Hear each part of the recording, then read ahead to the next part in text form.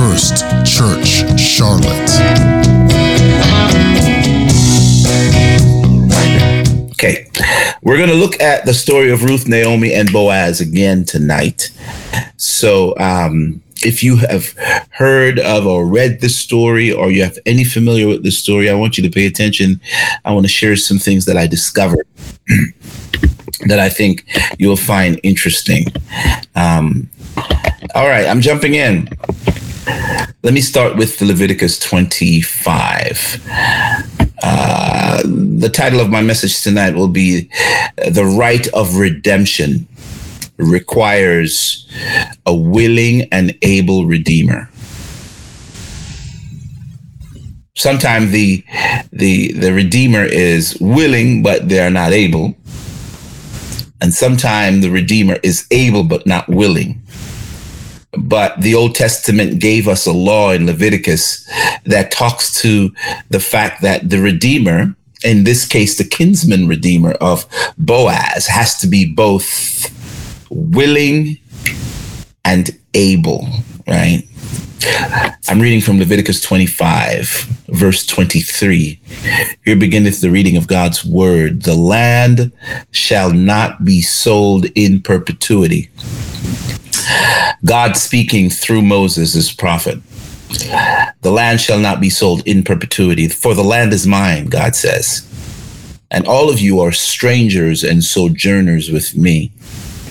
And in all the country you possess, you shall allow for a redemption of the land. I'm going to say that again. You shall allow for, God says, you shall allow for a redemption of the land. Verse 25, if one of your fellow Israelites become poor and has to sell some of his property, their nearest relative is to come and redeem what they have sold. So far, that is the scripture I want to read. I'll read some more later on. Again, that was Leviticus 25, 23 to 25.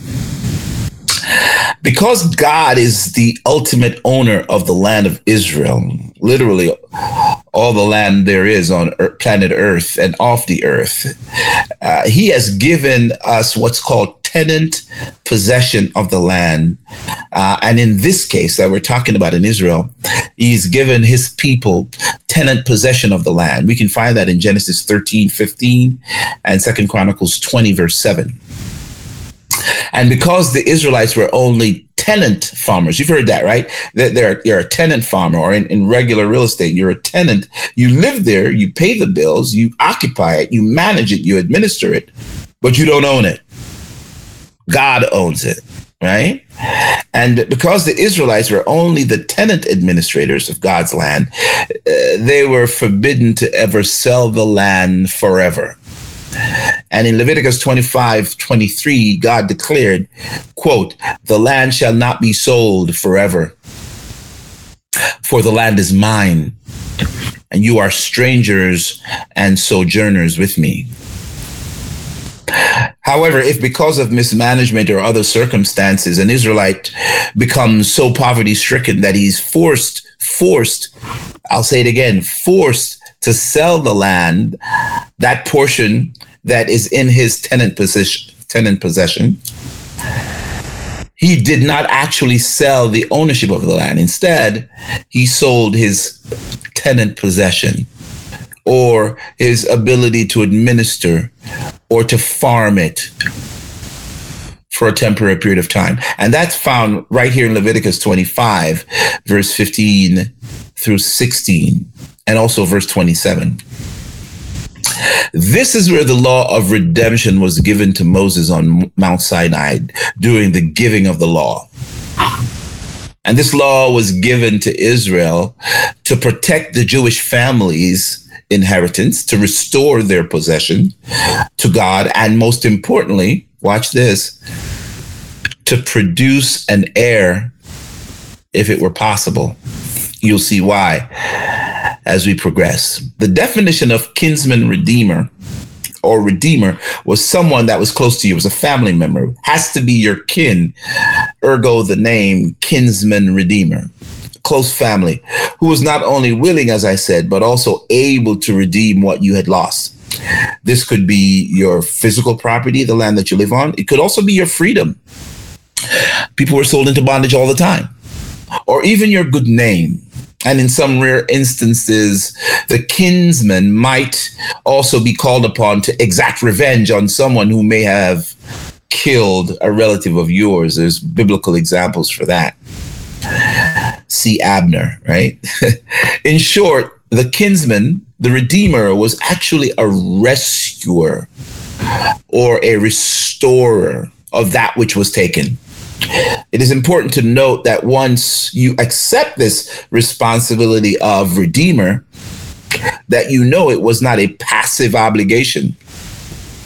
It was not a responsibility that you could shirk or ignore.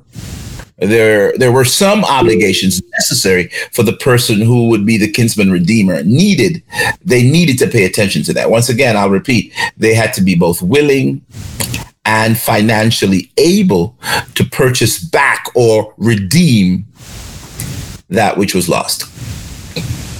So the book that we are going to focus on, or the story that we're going to focus on tonight, tells the story of Ruth and Naomi and Boaz and some other folks, Elimelech, Ruth, Naomi's husband, and Orpah, Ruth's sister. The book of Ruth received its title in honor of the heroine that we're going to look at tonight. And the story is essentially a character study of those individuals, a character study of Naomi first, of Ruth and Boaz, and how they interacted with each other and the people that were around them, and of course, importantly, with God. The name Ruth means friendship. It could also mean comfort or refreshment. The book of Ruth likely was put in its final form after David became king of Israel in Hebron in 1011 BC, so 1,000 years before Jesus Christ was born. He is recognized as a very important figure in the genealogy of Ruth, by the way. The writer is unknown to us. The writer of the book of Ruth is unknown to us. It's not Ruth. But it may have been Samuel.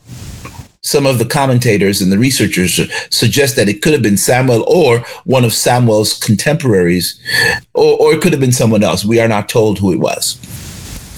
The structure and unity of the book suggests that it was written by one person, a single writer, rather than a composite of writers that put the story together. And that sometimes happen where a piece of the story is found and a skilled scribe or a writer would then interview people and kind of put together the rest of the story. That was not the case here.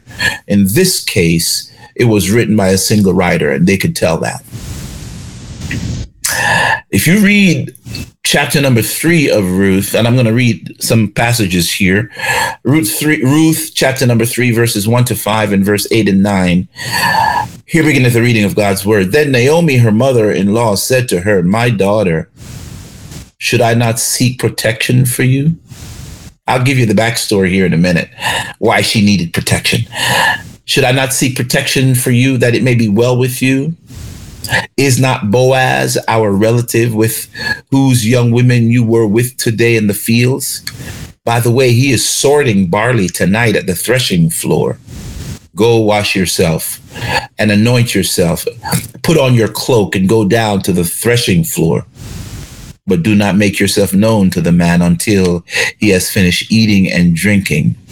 But when he lies down, observe the place where he lies. Then go and uncover his feet only and lie down next to him, and he will tell you what to do." And she replied, "All that you say, Naomi, I will do." Verse 7, "And at midnight, the man was startled and turned over from sleep, and behold, a woman lay at his feet. He said, 'Who are you?' And she answered, 'I am Ruth, your servant.' She said, 'Spread your cover, your wings over your servant, for you are surely a redeemer.' And he said, 'May you be blessed this day by the Lord, my daughter. You have made this last kindness greater than the first, in that you have not gone after younger men, whether poor or rich. There's a whole lot in that text. You have not gone on after younger men. So Boaz is much older at this point. And while Naomi is probably his contemporary in terms of age, Ruth is much younger, right? And he says, and now, my daughter, do not fear. I will do for you all that you ask. For everyone around here know that you are a worthy and upstanding woman. In studying and preparing for tonight's teaching, I discovered something that I did not know quite so well before. There's a little wrinkle. As it turns out, the law of redemption stipulates, if you were to continue to read in Leviticus, that it should be the closest relative that is first in line to redeem the person and property that was lost. So now go to chapter 4 of Ruth, verse 1. Now Boaz had gone up to the gate and sat down there.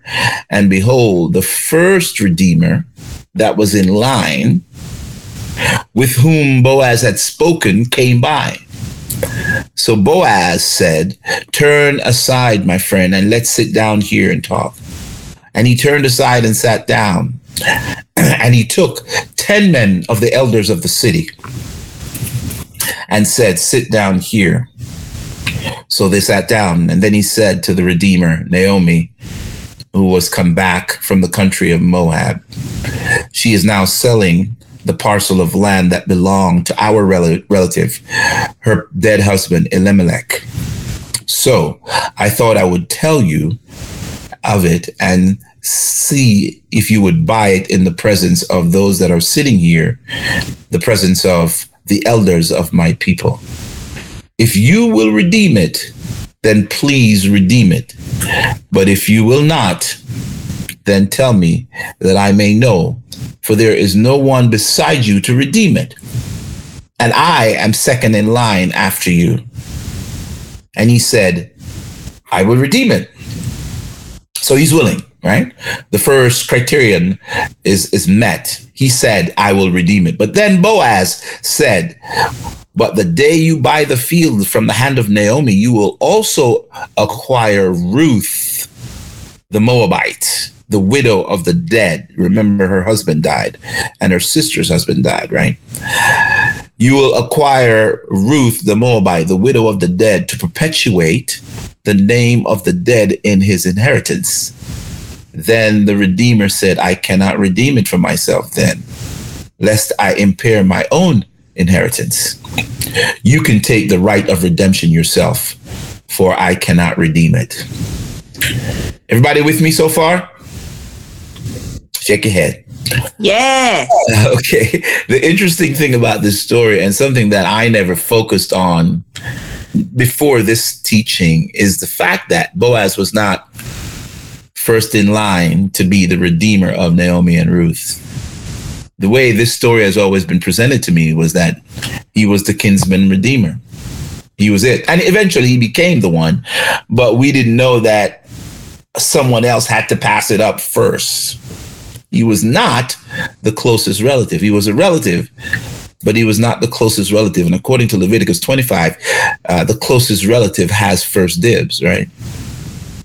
There was this other unnamed relative who was first in line for the position. This person was willing to redeem the property until he realized there was also a widow that he would also have to redeem. I want you to read the word support in that text. This he either did not want to do or could not afford to do. So he gave up the right of redemption, which is where Boaz grabbed it. Upon doing this, again, Boaz was next in line and became the kinsman redeemer for both Naomi and Ruth, ultimately redeeming their property and their name. I'm going to give you a little bit of a heads up. If you continue to read the final verses in chapter 4 of the book of Ruth, there's only 4 chapters. The final verses indicate that Boaz eventually marries Ruth, and the great grandchild of that marriage ends up being King David himself. So if you look at this story closely, in fact, the fact that King David comes from this union is saying that there's something special going on in this book, and I didn't want to miss it. Later, we know, of course, that not only is King David a descendant of Ruth and Boaz, Jesus Christ himself, the Messiah, comes from this lineage as well. So let me back up a little bit. The story of Ruth and Naomi and Boaz comes to us as one of the most moving accounts in the Bible. And again, I'm giving you a context, and I'm also giving you a background, but I'm also teaching one of the many lessons of this story. If you have not read this story, read the book of Ruth. Read the book of Ruth for yourself. The events occurred during the period of the Judges, right? So many of you may know the organization of our Bible. The first 5 books are the books of Moses, also referred to as the Law: Genesis, Exodus, Leviticus, Numbers, and Deuteronomy. Then the book of Joshua, which comes immediately after that, chronicles the conquest, when God say, go and claim the land. And even if there are giants there, you are surely able, right? You remember the spies that went out to spy the land to see if they can go in and take it. And so Joshua comes after the law. We call that the period of the conquest, the period of the conquest. Welcome, Michelle. But after the period of the conquest begins a period in Israel of the judges. These were not kings. It wasn't time for kings yet. Remember, there were prophets and there were judges and there were kings, right? In this case, these judges served, if you will, what's the best term? Maybe administrators of both people and property in Israel.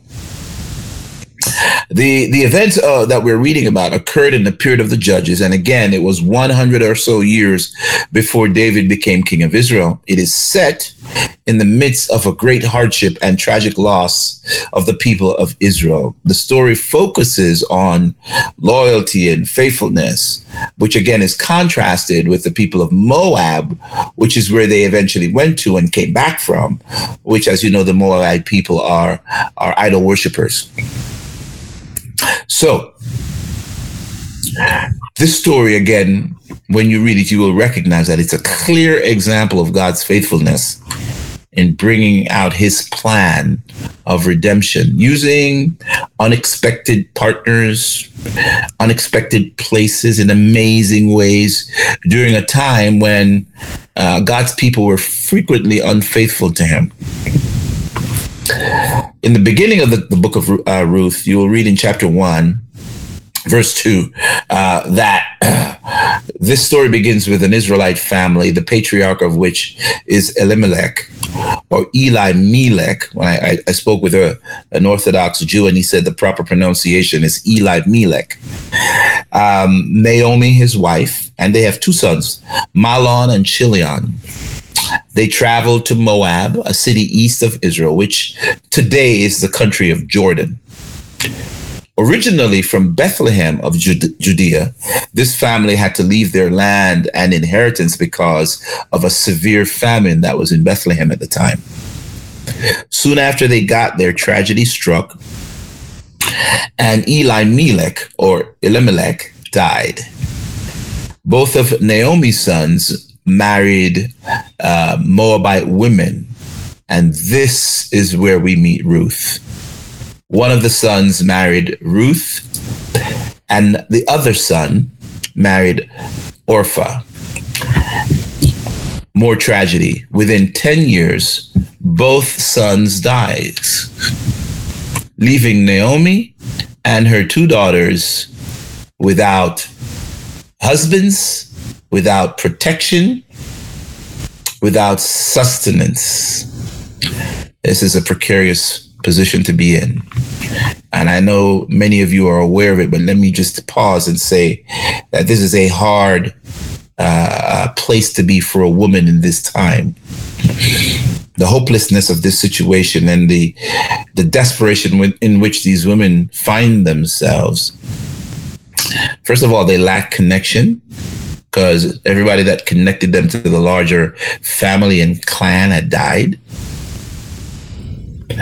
right? And they lacked protection from the family group and clan. But now they were outside. They were outside the patriarchal clan, cut off from the clan's protection and provision. And their losses were devastating in every way. There was no family member to help them, and so they had no means of providing for themselves. Options for such marginalized women were very few and often quite unpleasant. They were completely dependent on the generosity of others. And usually what happens is they end up having to beg in the streets because they faced extreme poverty, starvation, or probably even worse. Rape and abuse was common. Naomi, or Omi for some of my friends, and Ruth decided to return to Israel after God had provided food for his people there. So now Bethlehem is coming back. The famine is over. And in this case, Naomi and her two daughters, Naomi said to her daughters, come on, let's go back. Let's go back. But as you know, the story, one of the daughters, Orpha, says, y'all go, I ain't coming. Remember now, Naomi has nothing, right? She's a survivor, but she was returning with nothing. But Ruth chooses to leave Moab behind and decided to put her fate in the hand of Naomi and Naomi's God, right? Naomi's God and the people of her place, right? She had no idea how things would work out, but there was no turning back now. And again, if you've read this story, you'll remember Ruth's famous plea to Naomi in Ruth 1:16, when Naomi said to her, leave and go back to Moab with your sister-in-law to be among that family, because they have stuff. They can protect you and they can provide for you. But Ruth said, don't ask me to do that. Do not urge me to leave you or to return from following after you.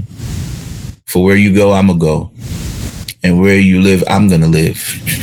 Your people shall be my people, and your God is going to be my God. Where you die, I will die, and there will I be buried. May the Lord do so to me. Watch this oath she takes. May the Lord do so to me, and more also, if anything but death parts you from me. That's the famous quote that Ruth tells Naomi. Don't ask me to leave you. Don't ask me, because I'm not leaving. The only way I'm leaving is if one of us die. Right? Now remember, Naomi has lost her husband, right? She's deeply discouraged. She lost her two children, her two boys. Right? And she was certain at this point that the hand of the Lord is against her. Read Ruth 1:13. She believed that God himself had made her life bitter. So she told people, don't call me Naomi anymore. I'm not beautiful. Call me Mara, which means bitter waters. So when she and Ruth decided to go back to Bethlehem, how could they have known what was ahead of them? That her life was actually going to turn from bitter to sweet. What she thought was bitter. In the midst of their loss and out of their calamity, God was behind the scenes, orchestrating an amazing plan for Naomi and Ruth and for their lives that would affect not just them, but all of humanity through the coming Redeemer, Jesus Christ, who, spoiler alert, is a direct descendant of Ruth and Boaz. People often describe this book as a true love story, and it is, because it contains the essential elements of two people growing in love in the unique way of this Eastern culture. But as this love story unfolds, we realize that it is not just about them. It's more about the love shared between two people, but it's also about God's amazing love for all of mankind. specifically his desire for his people to not only experience his love for themselves, but to reach out and display it in such a way that God is made known to all his lost, hungry, and desperate people. We read in our text that Ruth's request for Boaz to throw his cloak or the edge of his cover, his blanket, over her in Ruth 3:9.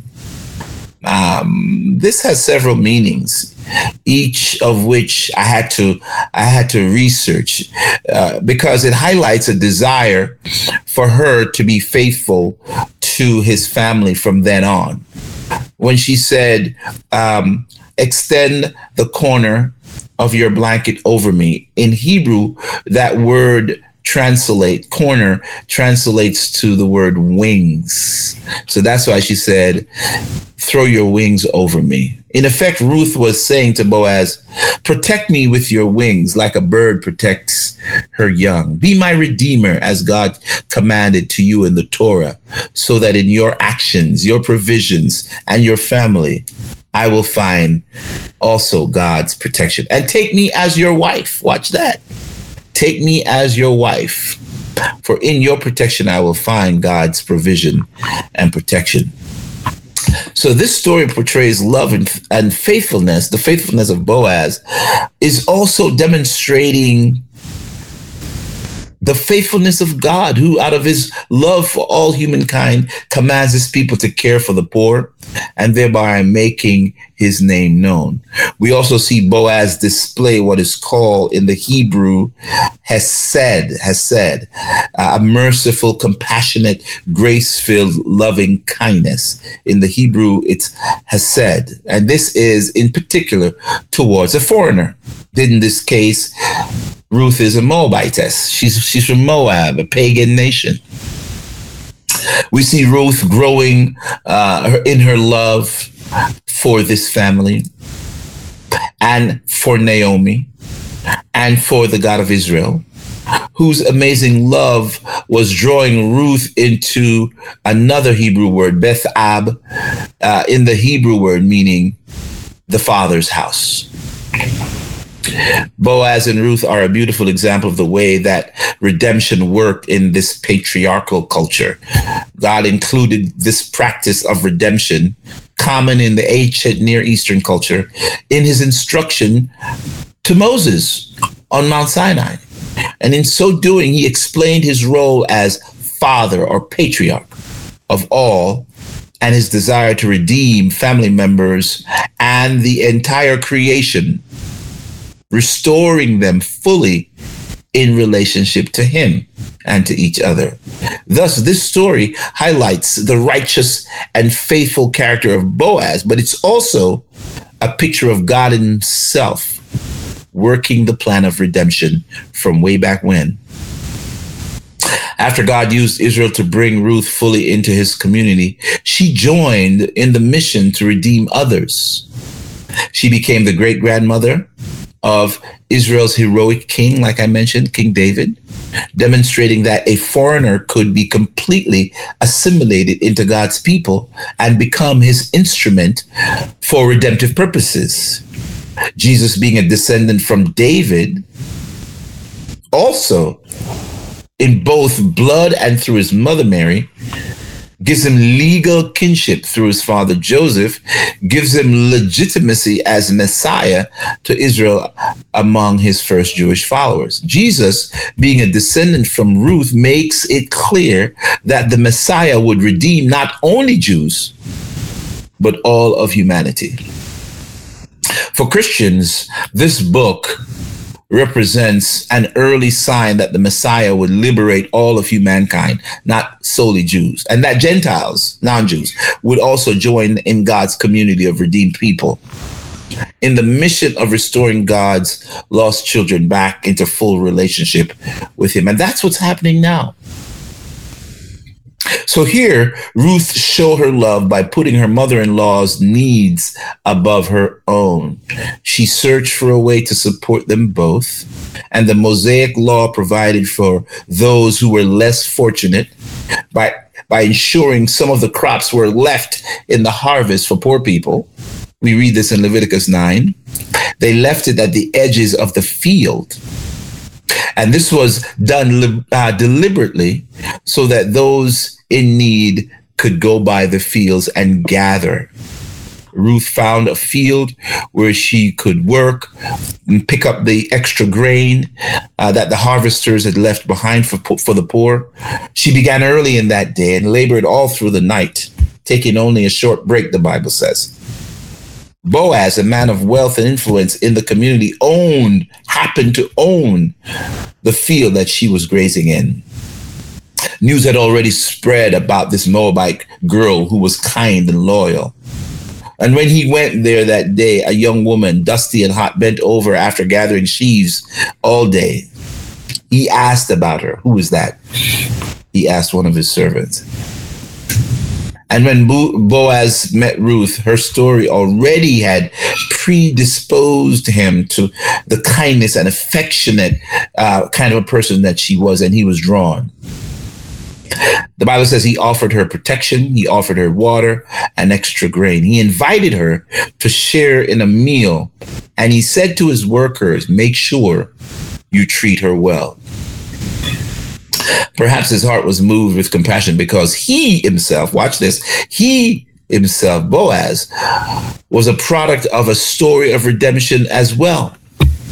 If you do the research, you will discover that Boaz was a descendant of Rahab the prostitute, who once hid Joshua and the spies, rescuing her and her family from destruction.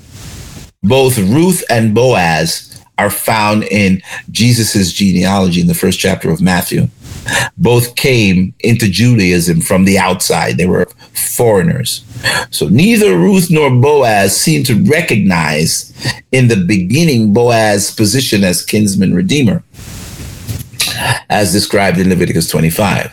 And so the kinsman redeemer has to possess the requirements for redemption. The position was one of relational rescuer, someone not only able, but willing to redeem that which was lost.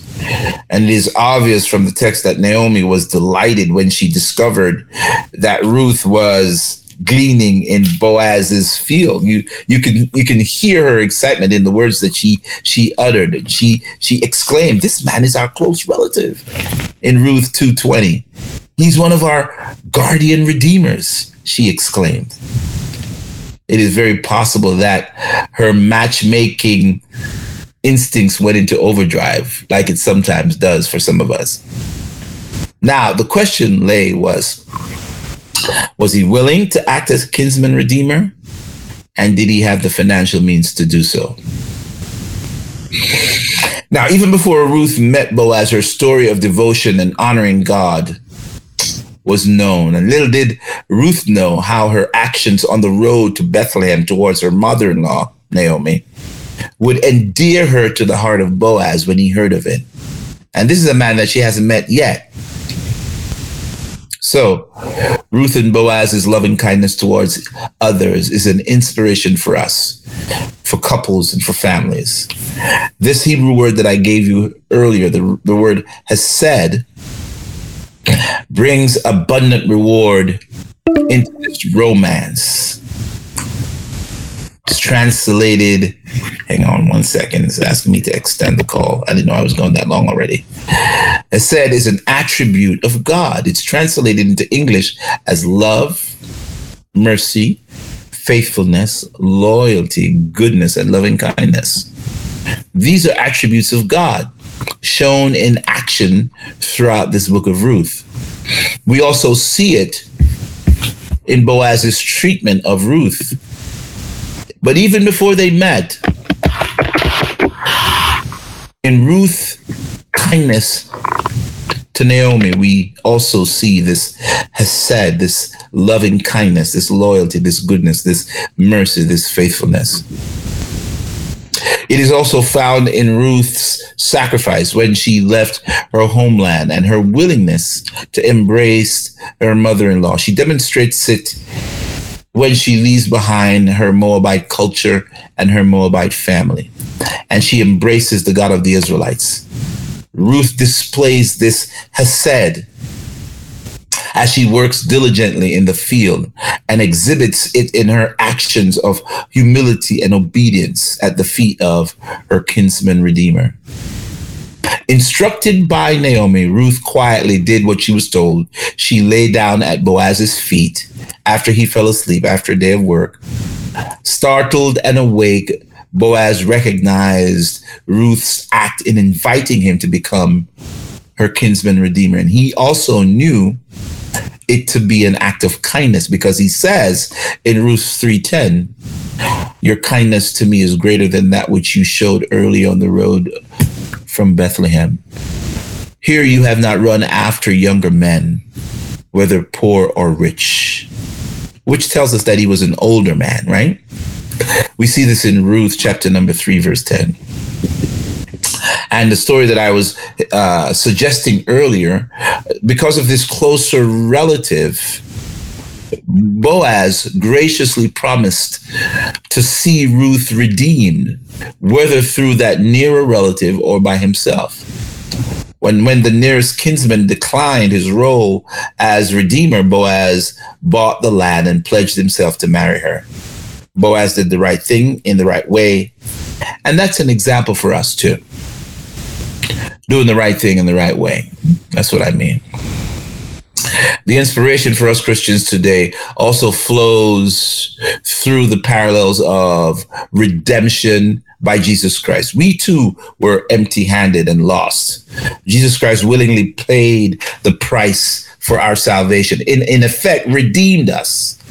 So he became like us, taking on humanity, but without sin. While once we were destitute and broken, like Ruth and Naomi, we now have hope, like Ruth and Naomi. Boaz and Ruth's relationship gave birth and blossomed loving kindness throughout this text. The rich significance of Boaz's selfless act and loving kindness brought on abundance. We too are wooed and embraced by the loving kindness of God through Jesus. Boaz and Ruth's union blessed them with a son by the name of Obed.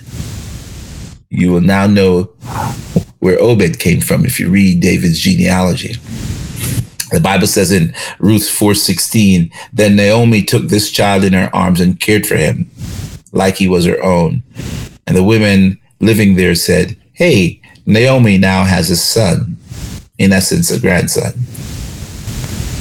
Naomi, once impoverished and desperate, found joy and meaning.